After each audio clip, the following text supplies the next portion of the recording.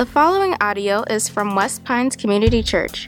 For more information about West Pines, visit us at westpines.org. You can join us live Sunday mornings at 9, 10:30, or 12 in Pembroke Pines, Florida, or online at westpines.org.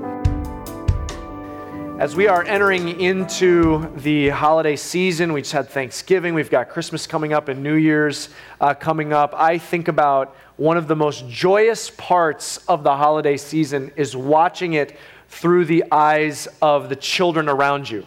So maybe you have younger siblings, or maybe you have nieces and nephews, or children of your own, maybe you have grandkids, but watching the sheer unbridled joy that a child is capable of is just so beautiful. Like, I could say to you, just two adults having a conversation, I could say to you, oh man, when you hear this, you're going to jump up and down with excitement.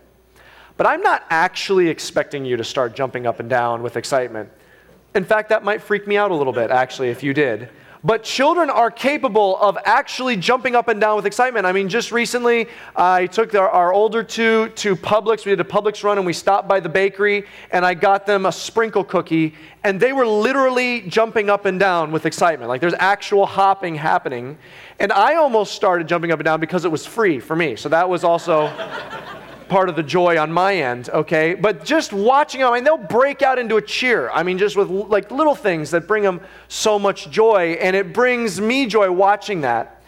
But as an adult, that's not necessarily my life experience now.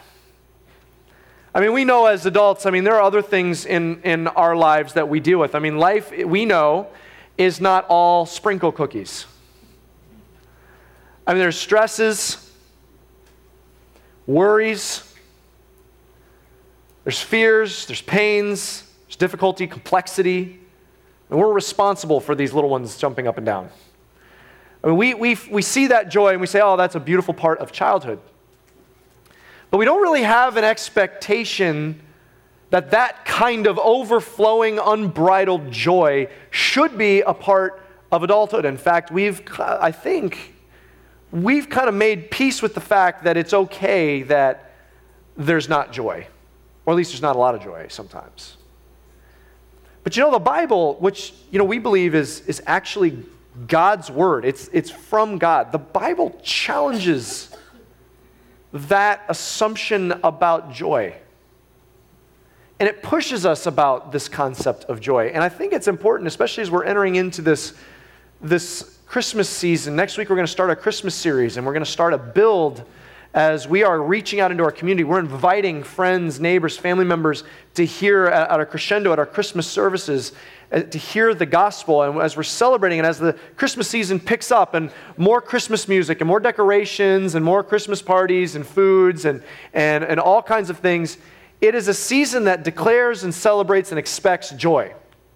We sang today, Joy to the World. That's how we began our time together. We expect joy in the season, but so often all those wonderful parts of the season, they can produce happiness, but if it's just happiness, at the other end, there's kind of a low. But what if we got underneath, and we in this season, we discovered a true, deep foundation of joy, that at the other end of the season, when we're packing up all the Christmas decorations, it wasn't just the most joyous season we had experienced. We had discovered a joy that is the new foundation of our lives that we're building on for the rest of our lives.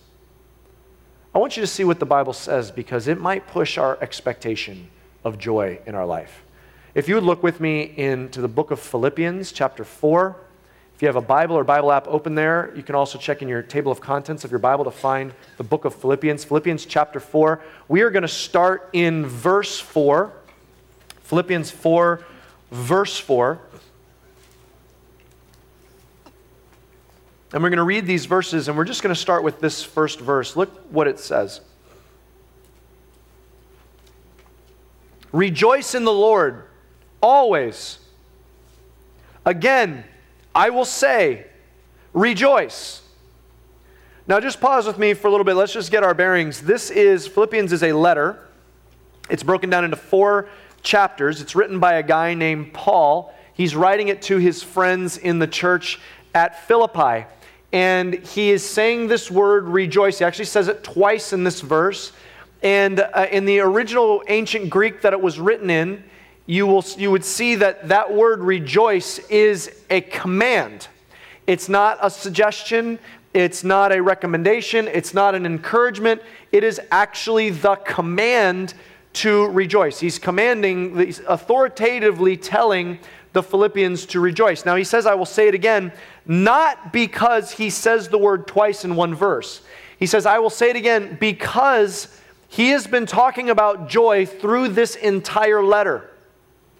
In fact, some scholars believe if there was one main theme of the book of Philippians, it is the theme of joy. As you were to look through each of these chapters, it is just overflowing out of this guy, Paul.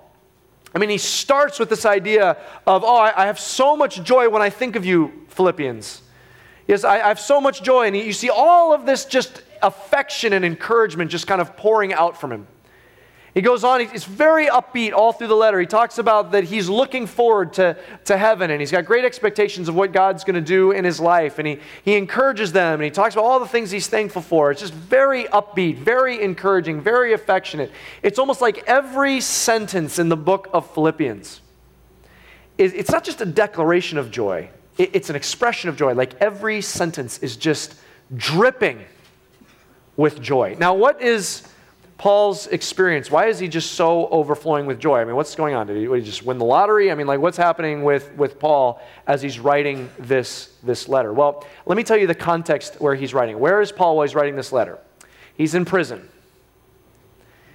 He's very likely, as he was at various times in his imprisonment, he's chained to a Roman soldier. And what we know from other historical accounts of when prisoners were chained to Roman soldiers, often the Roman soldier felt just as confined as the prisoner, and so often they were very cruel to the prisoner they were chained to. He's imprisoned falsely, so it's unjust. He's not committed any crimes. He's just preached the gospel. He's just preached about Jesus. So he's imprisoned. He's undergoing cruelty. He is there unjustly. He also doesn't know if at any moment he will be executed, and at some point, eventually, he is executed. He's actually beheaded for his faith. He's also got what he says later in his life, he's got what he calls a thorn in the flesh. It is an ongoing physical ailment. It is an ongoing chronic pain that he's suffering. Also, outside of prison, he has a group of friends that were once his friends, but now that he's been in prison, they've turned their backs on him, and they're actually slandering him and talking bad about him while he's in prison and they're out and they're free. So he's suffering betrayal.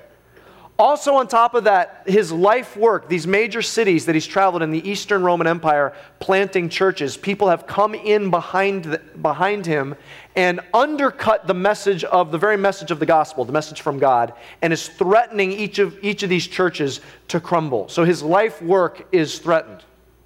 So let's review. He's in prison unjustly, possibly facing cruelty, also expecting possible execution. He's got an ongoing physical ailment. His friends have betrayed him, and his life work is threatened. Who wouldn't be overflowing with joy at a season like that, okay?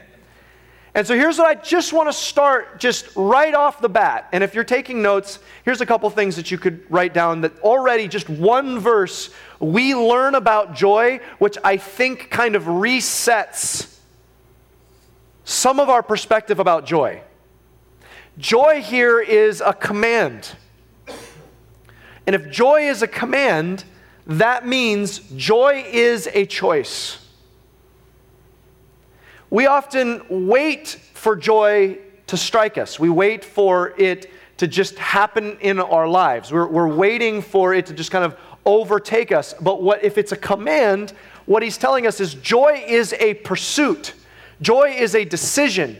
Joy is a direction I start running in. Joy is a choice. Then we also learn just from the context is the second thing is joy is not just a choice. Joy is not determined by our circumstances. Obviously, if Paul is just overcome with joy, despite some of the lowest circumstances of his life, joy is not determined by our circumstances. And I think sometimes I think that corrects our view of joy.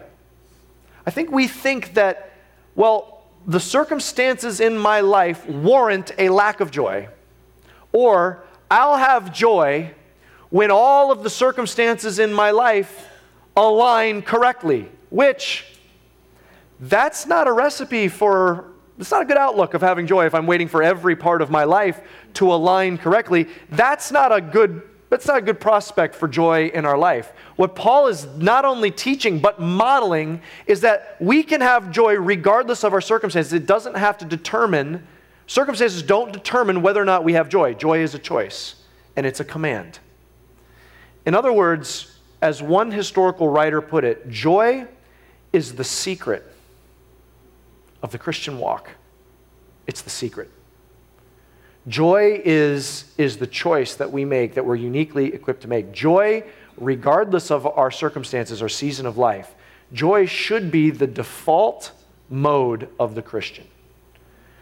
Now, recently the iPhone came out with a new feature. It's always got, emojis. But recently it came out with a feature called a Memoji. And it's this little cartoon face that you can program, and it lets you, edit it and make it look like your face. And so when you do an emoji, it looks kind of like you. They call it a Memoji. Okay, have you guys heard of this? You're looking at me blankly. A couple of you are nodding. Okay, thank you. Just thought I was strange for a second. All right. So there's something called a Memoji. And so I created a Memoji when I learned about this, and I sent it to my wife, Rebecca. And later that day, when I got home and I saw her, she's like, yeah, that looked nothing like you.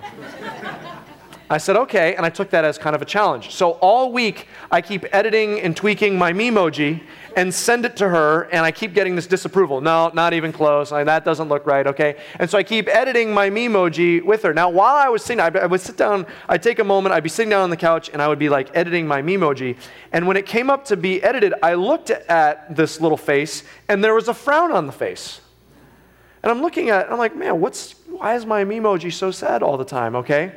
And then I realized part of what makes this such an interesting feature on the iPhone is actually the camera is reading your face. So when you're editing it and you're looking around, your Memoji starts looking around. When you close your eyes, it will close your eyes. When you open your mouth, it opens its mouth. When you stick your tongue out, it sticks its tongue out. When you smile, it smiles. And when you frown, it frowns. And I realized it's not my Memoji that has a problem. I have the problem, okay? Why am I frowning all the time? Every time I open up, I'm frowning. I'm not doing it. I'm just sitting on a couch, okay? And apparently I have a frown on my face. And I realized, okay, I got to take inventory, because what this is saying is that the default mode should be joy. Like real joy. Not like fake, how you doing? Fine kind of joy. Like real, authentic, actual, oozing out kind of joy. Now, here's the thing about the Bible that I love. On the one hand, the Bible says things about this, like rejoice all the time. And my intention, kind of what I expect when I read this, is sometimes I want to say, oh, great, I'll get right on that. That sounds easy, to just be happy and joyful all the time. And it gives us this very lofty, nearly miraculous expectation. It stretches, the Bible does so often, our expectation of what this life should look like. But at the same time, this is inspired by the one who invented humans. So it knows our life experience and our capacity. And so at the same time, it's so lofty. At the same time, it is so raw and real and authentic and practical. So it starts with this lofty statement, rejoice always. It's not a request, it's not an option, it's not a suggestion, it's a command. Rejoice always. And then it says, okay, here's how to do that. I want you to see where it goes in verse 5. Let's pick it up in verse 5 and look at the next few verses. Philippians 4, verse 5. Let your reasonableness be known to everyone. The Lord is at hand. Do not be anxious about, what does it say? Anything. But in everything, by prayer and supplication with thanksgiving, let your requests be made known to God. And the peace of God, which surpasses all understanding, will guard your hearts and your minds in Christ Jesus. I love what this does. It says, rejoice always. Now, the next thing we should probably talk about is anxiety. But here's where it starts. It says, let your gentleness be made known to all. So first, by the way, these next few verses, it's going to be full of commands. They're steps. It's a framework. It's almost a formula for pursuing joy. The first command is to rejoice. It's there twice. The second command is to let our gentleness be made known. If you've got your Bible or Bible app, I want you to highlight both words rejoice. Those are commands. Then I want you to highlight the word reasonableness. The word reasonableness means like gentleness. And that is such a great next place for it to go, because I want you to think about this. Whether we're joyful or whether we're anxious, doesn't that so often determine how gentle we are with the people around us? When I'm joyful, I tend to have a kinder tone. I tend to have more patience. I can wait on people. I'm a little bit more gracious. When I'm anxious, not so much. I can be impatient. My tone is harsher. I snap. We're short with each other. We honk at people in traffic. When we're anxious, whether we're joyful or anxious, it affects our demeanor with others, our gentleness. And by the way, it's not just how we treat others, it's also contagious, isn't it? Anxiety is contagious and joy is contagious. You might be having a great day, but if you get to work and your boss or your coworker is really anxious and stressed and they're irritable and they're walking around and they're moving fast and talking to people and barking at people, they can threaten your joy, can't they?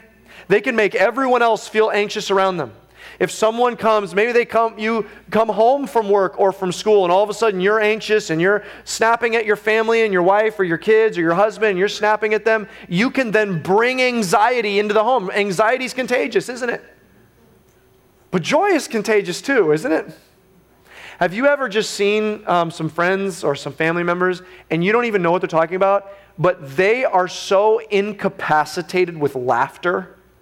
Like, it's just such a belly laugh. Like, I mean, just tears streaming down their face, like cannot catch their breath, kind of doubled over in laughter. I mean, you might not even know what it is, but it just brings a smile to your face. You can't help it. I mean, joy is contagious. Here's what he says. He's saying joy is a command, and then he kind of tells us why he's commanding it. He says it's not just for your sake, but because this is not a private issue. Our internal wrestling with joy and anxiety affects the ones we love around us. And the closer they are, the more we love them, the more our joy or anxiety affects them. And so he says, I'm commanding it for your sake and for the sake of the fact that we are together a body. We're interconnected as family, as friends, as a church, as small groups. He's saying, let's let joy flow into those circles. Those ministry teams, those small groups, those families, those friend groups, those neighborhoods, those workplaces. Let's let joy, not anxiety. He says it's a command, rejoice, but have gentleness be what sets the tone, the result of joy. So command number 2. Then he says this, and if we thought saying rejoice always was lofty, then he says, and do not be anxious about, what does he tell us not to be anxious about? What did he say? Anything. Oh, okay, we'll get right on that, Paul. Thanks. Noted. All right, I'm just not going to be anxious, I guess, okay? Man, I read verse like this sometimes and I'm like, that just seems really unrealistic. But just consider the source for a second. First of all, the source is ultimately God. But think of the person, the servant he wrote this through. Paul was very acquainted with circumstances that would have warranted anxiety. Do you know how many times he was beaten within an inch of his life? Like, certain death faced him. A lot. Sometimes he was at the center of an angry mob that had overtaken the entire city because of what they had done. That's not good odds. You and your few companions versus the entire city would produce some anxiety. A few times he was beaten with rods, caned, whipped 39 lashes multiple times. A few times they attempted to stone him to death. One time they stoned him what seems to be completely unconscious. And what do I mean by them stoning him? They would pick up boulders, throw them at his body, hit him in the skull until they killed him. And they had hit him in the skull enough where he was unconscious, dragged him out of the city, assuming he was dead. When he came to, he went back in the city to finish his job that he was called to do there of presenting the gospel. Like the man, I mean, he was shipwrecked multiple times. Should have died. He's now in prison wondering if he's going to be executed. He's acquainted with anxiety more, in a lot of ways, probably more than any of us ever will. And God is using this servant to look at us in the eyes and say, okay, this is saying, don't be anxious. And what we have to do then is decide, do we believe the Bible or not?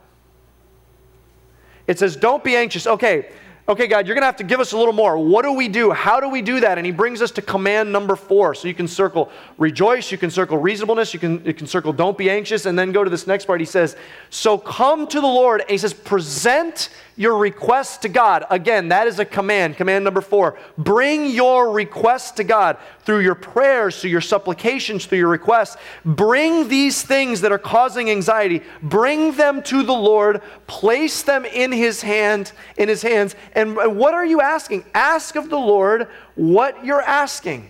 But it says in these requests, it says there's a secret ingredient. One that we wouldn't necessarily expect in the midst of anxiety or in the midst of asking God for something. There's a secret ingredient. Did you just catch what it was? Thankfulness. When you're bringing your request to God, stir in thankfulness. Now, thankfulness is gratitude is a powerful thing in our lives. When we stop and we look around at all the things that we have been given, that does something really powerful. I mean, it kind of like helps us see like, wow, I don't stop and appreciate that enough. I'm so glad about that. I'm so happy about that. That brings me joy. What that does is it helps contentment settle in our lives. What contentment does is it de-escalates the things we think we need and reminds us it's just something that we want. I think we should probably know something about Thanksgiving. We just celebrated Thanksgiving. We have a day in our culture set aside to give thanks for all the things we have, hoping that kind of stirs up some contentment for all that we have. The irony is what we do the next day. We have a day given to thankfulness, and then we have a day of mad, crazy, consumeristic shopping and trying to get more. Now, I don't know about you, but on the Saturday after Black Friday, I have this practice. It's a little dark, I admit, okay? It's the dark side of my humor. I look at the headlines, and I'm just amused by the fights that broke out at stores and malls on Black Friday. Okay, I read an article that a couple days ago, there were 2 women that it took them 15 minutes to break up the brutal fist fight between them because they were fighting over the last vacuum. Okay, like every year there's someone that's just standing there just taking a video on their phone of like a pile of like TVs that people are like diving into, okay? Obviously something was missed, okay, on the Thanksgiving part the day before because fight or flight mechanisms have surged in people at the opportunity of getting something more. Obviously, whatever that thing is, it has been shifted up to the status of need. But thankfulness strips away that and helps us remember, okay, this is something I want. I don't have to have all this anxiety. I don't have to have all this crazed desire for this. It's something I want. It's not something I need, but it's something I want. How do we stir that in? Why is that so important? Why is that the secret ingredient? When we come and we bring our requests, we've got to wash over that request with thanksgiving. We say, God, look, I really want this thing in my job. This is an opportunity. Lord, would you please open this up? But let me just stop and thank you for a minute. Thank you that I have a job. Because there's a lot of people that can't say that. Thank you. And it puts in perspective what I'm asking. It's something I would like, but it is not something I need. And it helps take some of the anxiety of, I need this, God. takes some of that away, strips that down, bleaches that out, puts the request in perspective. God, I would really like this for me and my family. I'd love the opportunity to do this. I'd like to reach this level. But before, God, I ask this, I just want to stop and thank you. Thank you, God, that I have in my home a source of clean water. Because hundreds of millions of people around the world, they don't have drinkable water in their village. And the water that their children are walking to and bringing into their home is probably poisoning their family. Thank you that I have clean water in my home. So when we stop and bring thanksgiving in with our requests, it helps put in perspective what we're asking. It cleanses, kind of washes, kind of strips away all the extras and puts in perspective the request. And it helps us clarify, am I a child of God really in need, or am I whining as a spoiled child? It cleanses that request. See, what does thanksgiving do? Thanksgiving cultivates contentment. So powerful. Thanksgiving cultivates contentment. But thanksgiving does something else. Thanksgiving not only cultivates contentment, thanksgiving helps me acknowledge the Almighty. It reminds me as I'm bringing these requests, God, this is stressing me out. This is causing me fear and panic and worry and anxiety. I'm bringing that to you. I'm asking that you would do this. And then we stop and we thank him. It helps us not only bring contentment and wash over those requests, but it also helps us acknowledge who it is we're praying to. God, thank you that you are almighty, and thank you that you are good. You're good. You're not neutral. You're good. Thank you that I can look back and I can see in all of my life, you've never let me down. Plenty of times things have gone differently than I wanted or expected. But the longer I go, the more I see, thank you that you did that. Thank you that you did that. I trust you. I've seen so many of the things that you have revealed to me and the things that you don't. I trust you. Thank you that you are reliable. Thank you that I see all that you've done throughout Scripture and I see how you are so faithful. Thank you that you are a good God that I can rely on. It reminds us of whose hands we're placing these requests in. It acknowledges the Almighty. And here's what that does. What it says happens next. It says, then the peace of God, which passes understanding. It's talking about a miracle. A miracle begins to happen in your heart. It's the miracle of peace that doesn't make sense as the world looks into your life and says, the fact that you have such a peace, such a rest in this season does not make sense. It's because it's a miracle. It's the peace of God. It's the peace where you know it's in His hands. What is really anxiety? Anxiety is the feeling, I have lost control over this circumstance. I cannot guarantee the outcome that I want. I do not have control. You know what the peace of God is? It's the acknowledgement, not that God is going to give me the outcome I want. That's still me being in control with a good helper named God. The peace of God is when I put it in His hands and I acknowledge I was never in control. I never have been, never will be. I am never in control. And so what peace does, it says, and peace will guard our hearts and minds. Peace becomes the guardian of our joy. As I'm placing it in His hands and I'm realizing, God, it's your hands that I want it to be in. I don't want to be in control. It would be better for me not to be in control. Because these things are so precious. Why do I trust myself more than Almighty God to handle this? I want to release control. I want to give it to God and peace, and I put it in His hands and I walk away not to take it back again. I place it in His hands and say, that is the rightful place, because He's saying, look, please put it in my hands. I can handle it. Don't keep taking it out of my hand. Leave it here. I can handle it. And the peace of saying, it's your business now, God, not mine, brings peace, and it guards our joy because peace removes all of the anxiety which is the number one joy stealer. It removes our anxiety. It brings peace into our life. Now you might be saying, well, that kind of gets me back to neutral.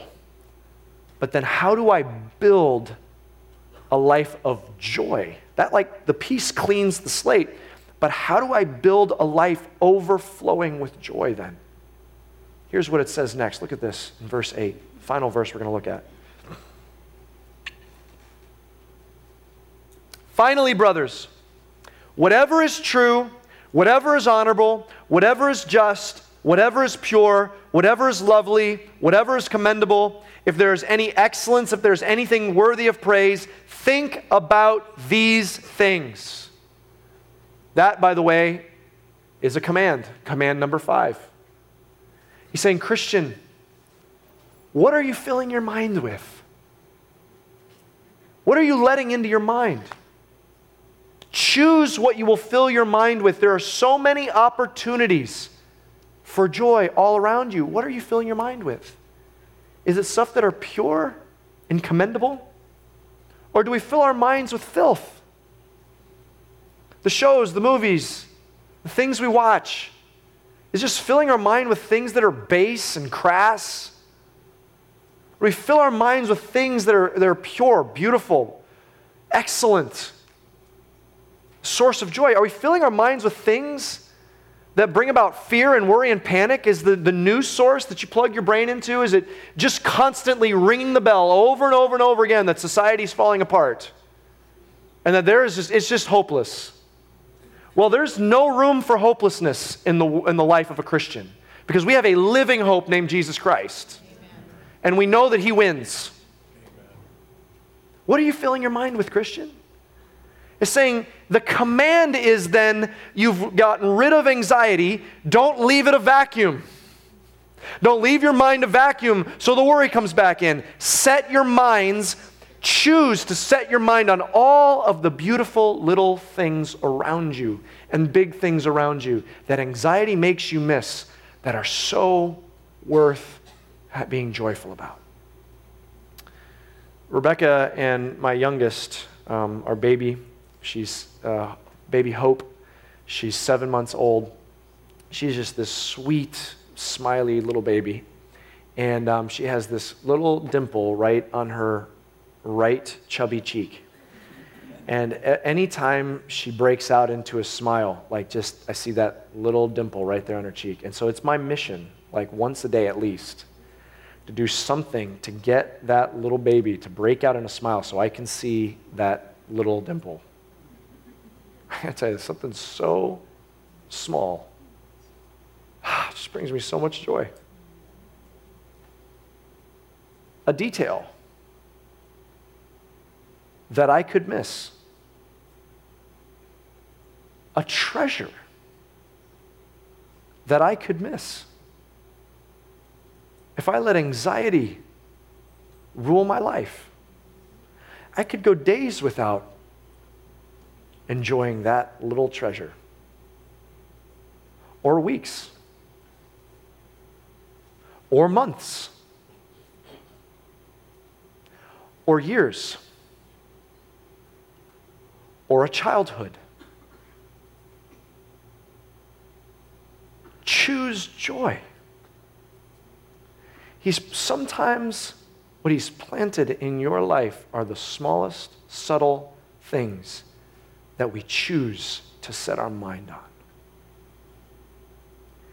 Here's what we're going to do today. We are going to take the Bible at its word and bank on the fact that it's actually true, which we believe it is. We're going to actually act like this is the Word of God, which we believe it is. And we're not just going to hear this, we're going to act on it today. Here's what I want you to do. Can you take out this index card? It was on every single chair. Can everyone grab your index card? I want everyone to do this. And I want you to grab a pen from the seat back in front of you. You can reach behind you and grab one. I want everyone to have a pen and everyone to have an index card. Here's what I want you to begin thinking about, and I want you to write down on this card. Each one of us walked in to this room, or maybe you tuned in online with this on your heart. You have something that's threatening your joy. that's causing you anxiety today. Those are real things. We're not going to pretend they're not. They're real. And what I want to challenge you to do, I want you to leave it with God today. Just once and for all. Put it in his hands.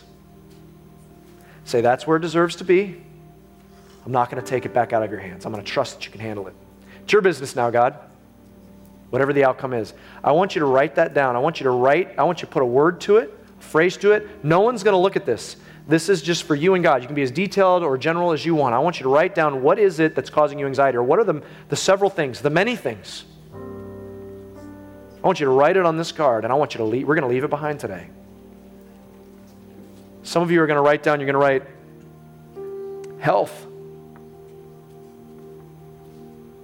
And then you're going to write, what's your request about that? You're going to say, God, I want answers, please. I want healing. Some in this room, maybe you get more specific. Some of you watching online, you're going to get more specific, and you're not just going to write health. You're going to say cancer, chronic pain. Some of you are going to write relationships, a broken friendship maybe. You're going to write my marriage. You're going to write what you're going to ask God, heal it, please, restore it. Some of you are going to, maybe you won't write marriage. Maybe some of you are going to write my singleness. Maybe you write my kids, my grandkids. I worry about them. I'm concerned about them, that broken relationship there. Maybe you pray for your kids. Maybe others of you write, God, I want kids. I'm waiting for kids. You're going to write my career, my job. I need a job. Clarity, my finances, my debt. I want you to write that down. What is the request that you're writing down? And I want you to leave it behind today in God's hands. The bottom line is, do we believe the Bible or don't we? Do we believe that joy is possible regardless of our circumstances? Do we believe that we can put away anxiety? Well, here's what Jesus said. Can I remind you what Jesus' words are? Here's what he wants for you. Here's what he wants for your marriage. Here's what he wants for your family. Here's what he wants for your friend group. Here's what he wants for you and your extended family and your neighborhood and your workplace. He said, the thief, the enemy, the devil, Satan, he says, the enemy comes to steal and to kill and to destroy. He says, but I have come, Jesus' words, that you may have life and have it to the fullest. He's saying, I came to give you joy, please. He's saying, don't settle with this low expectation of, well, I'm an adult, and so I am going to have a joyless life. He says, I want to breathe joy into your family. He says, I want to breathe joy and laughter into your marriage. I want to breathe miraculous peace into your life. He says, but what the enemy wants you to believe, he's a liar, and the enemy wants you to believe that your circumstances mean automatically you should be stressed out and joyless. That is a lie. Why? Because he wants to destroy your life. He wants to bring you down so you're crawling through life. Jesus is saying, no, I'm picking you up. I'm going to give you miraculous, unimaginable, unexplainable, unshakable joy and peace. That is the miracle of the Christian life, because he says, when I got involved with your life, I made you a new creation, something alien and strange to this world. And the question is, do we believe who we are? And are we going to do that today? Are we going to take the Scripture at its word and say, I'm going to leave this in your hands, Almighty God, believing that you're powerful and that you're good enough to take this, and that those are the hands that it deserves to be in. I want to read this verse over you. Here's what it says in Psalm chapter 55. Cast your burden on the Lord, and He will sustain you. He will never permit the righteous to be moved. Do you hear what it's saying? He says, cast your burden. He says, he's anticipating that we came in here in our gathering together, and many of us fell weighed down by these burdens. We felt like we're crawling through life, just scratching and clawing, trying to get further, but we're weighed down by all these worries and stressors and anxieties and fears. And he says, he wants you to take it off your shoulders, and he wants you to heave it on to Almighty God. Heave it right into His arms. Because do you believe that that's going to crush Almighty God? It might be crushing you, but it's in the hands of the one who holds the universe together. He can handle it. He's saying, put it in my hands. That's where it deserves to be. take off your burden, leave it at the Lord's feet, and don't take it up again. But look what the second part says. He says he will not permit the righteous to be moved. Some of you are in here saying, it's that part that actually adds stress to me, because if I'm honest, the anxiety I'm experiencing, it's my own fault. It's my mess. It's my unrighteousness that put me in this position. It's my poor choices. So why would God swoop in and save me? Or you say, look, I don't know about that, but I know that my life isn't perfect. I can't say that I'm righteous. Why would God want to help me out? Why would he want to take my burdens away? Why would he want to work good towards me? I'm not righteous. How could I say that I am? And can we just settle that once and for all? You and me, we are not righteous enough to qualify for this verse. But how good is our God? What burden did he take for us? He came to earth, Jesus Christ, and he took the burden of all of our sin, and he paid for it on the cross, rose again from the dead, washing us clean, washing all of our sins away, past, present, and future, and he put his perfect righteousness on us. He declared the unrighteous righteous. He declared us righteous. Our righteousness is not our own. Our righteousness is in Jesus Christ. So Christian, follower of Christ, you have put your faith in Jesus. You have been declared righteous. This verse is a promise over your life. He will never permit you to be moved. You are his righteous ones that he is going to protect. So cast your burden onto the Lord. Here's what we're going to do in just a few moments. I'm going to invite you to take that card, fold it, and we're actually going to leave it here on the front of the stage. I'm going to invite you in a few moments to come up here and leave it on the stage and walk out of here done with it, pursuing a life of joy. But as we're bringing these anxieties towards God, can we stir in some thankfulness? Can I remind you? Can we acknowledge whose hands we're putting this in? Do you know how good he is? He's not just the almighty one. He's good. Do you know how good he is? He didn't wait for you to come to him. He came down to you. He took the pain and the agony of the cross for you. That's how good he is. How good is he? He promised that, he says, I'm going to adopt you in. I'm going to treat you like my beloved child, a father who wants good things for his children. That's how good he is. How good is he? He says, I am going to work all your circumstances together for the good of those who love God and are called according to his purpose. He says, I am working these circumstances around for your good. How good is he? He's saying no matter what circumstances you're in, he says, I am with you. I will never leave you or forsake you. That is how good our God is.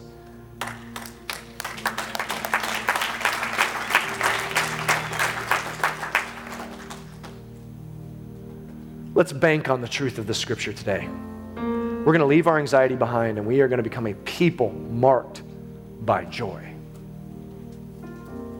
When you come forward and when you put this on the front of the stage, you can do one of a couple things. We're going to spend some time ending our service with worship. We're going to sing a few songs in worship. Why? Because we're going to set our minds on the one single source that is the most pure, most excellent, most praiseworthy, our good God.